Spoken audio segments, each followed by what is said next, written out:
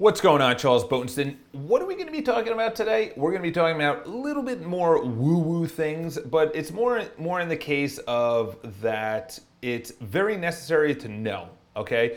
So obviously in the two books by Michael A. Singer, which is I almost said The Compound Effect, that's a good book, but it's not what I was going to say. The Untethered Soul, and I forgot his second one, but both books absolutely incredible, clearly because I forgot the other one.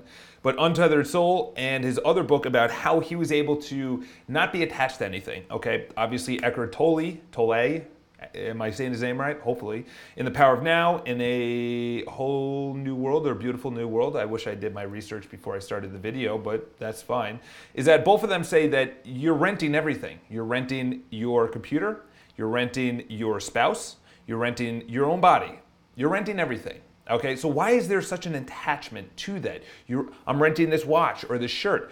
Okay, we'll go basic. The shirt is going to deteriorate, or I'm going to lose it, or I'm going to outgrow it. Something's going to happen. The watch, the battery might die, I might break the glass. Those are easy things. But what do you mean, Charles, me, that you rent relationships?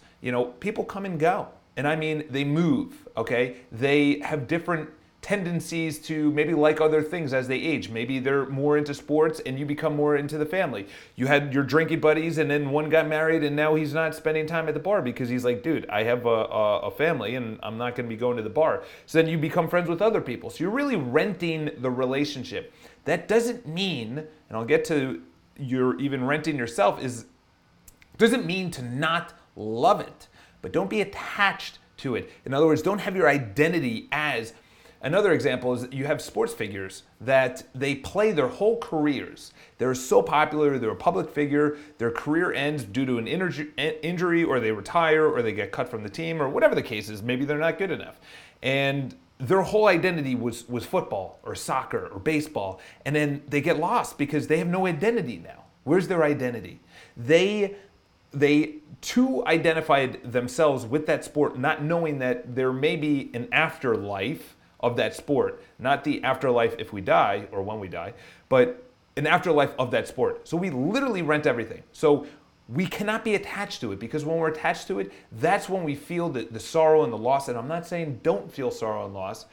It's when you feel so grossly attached that that watch, that expensive watch, or that car, that plane, or that job is your identity. That job, that industry could get wiped out. It could be like travel agents, or it could be like publishing.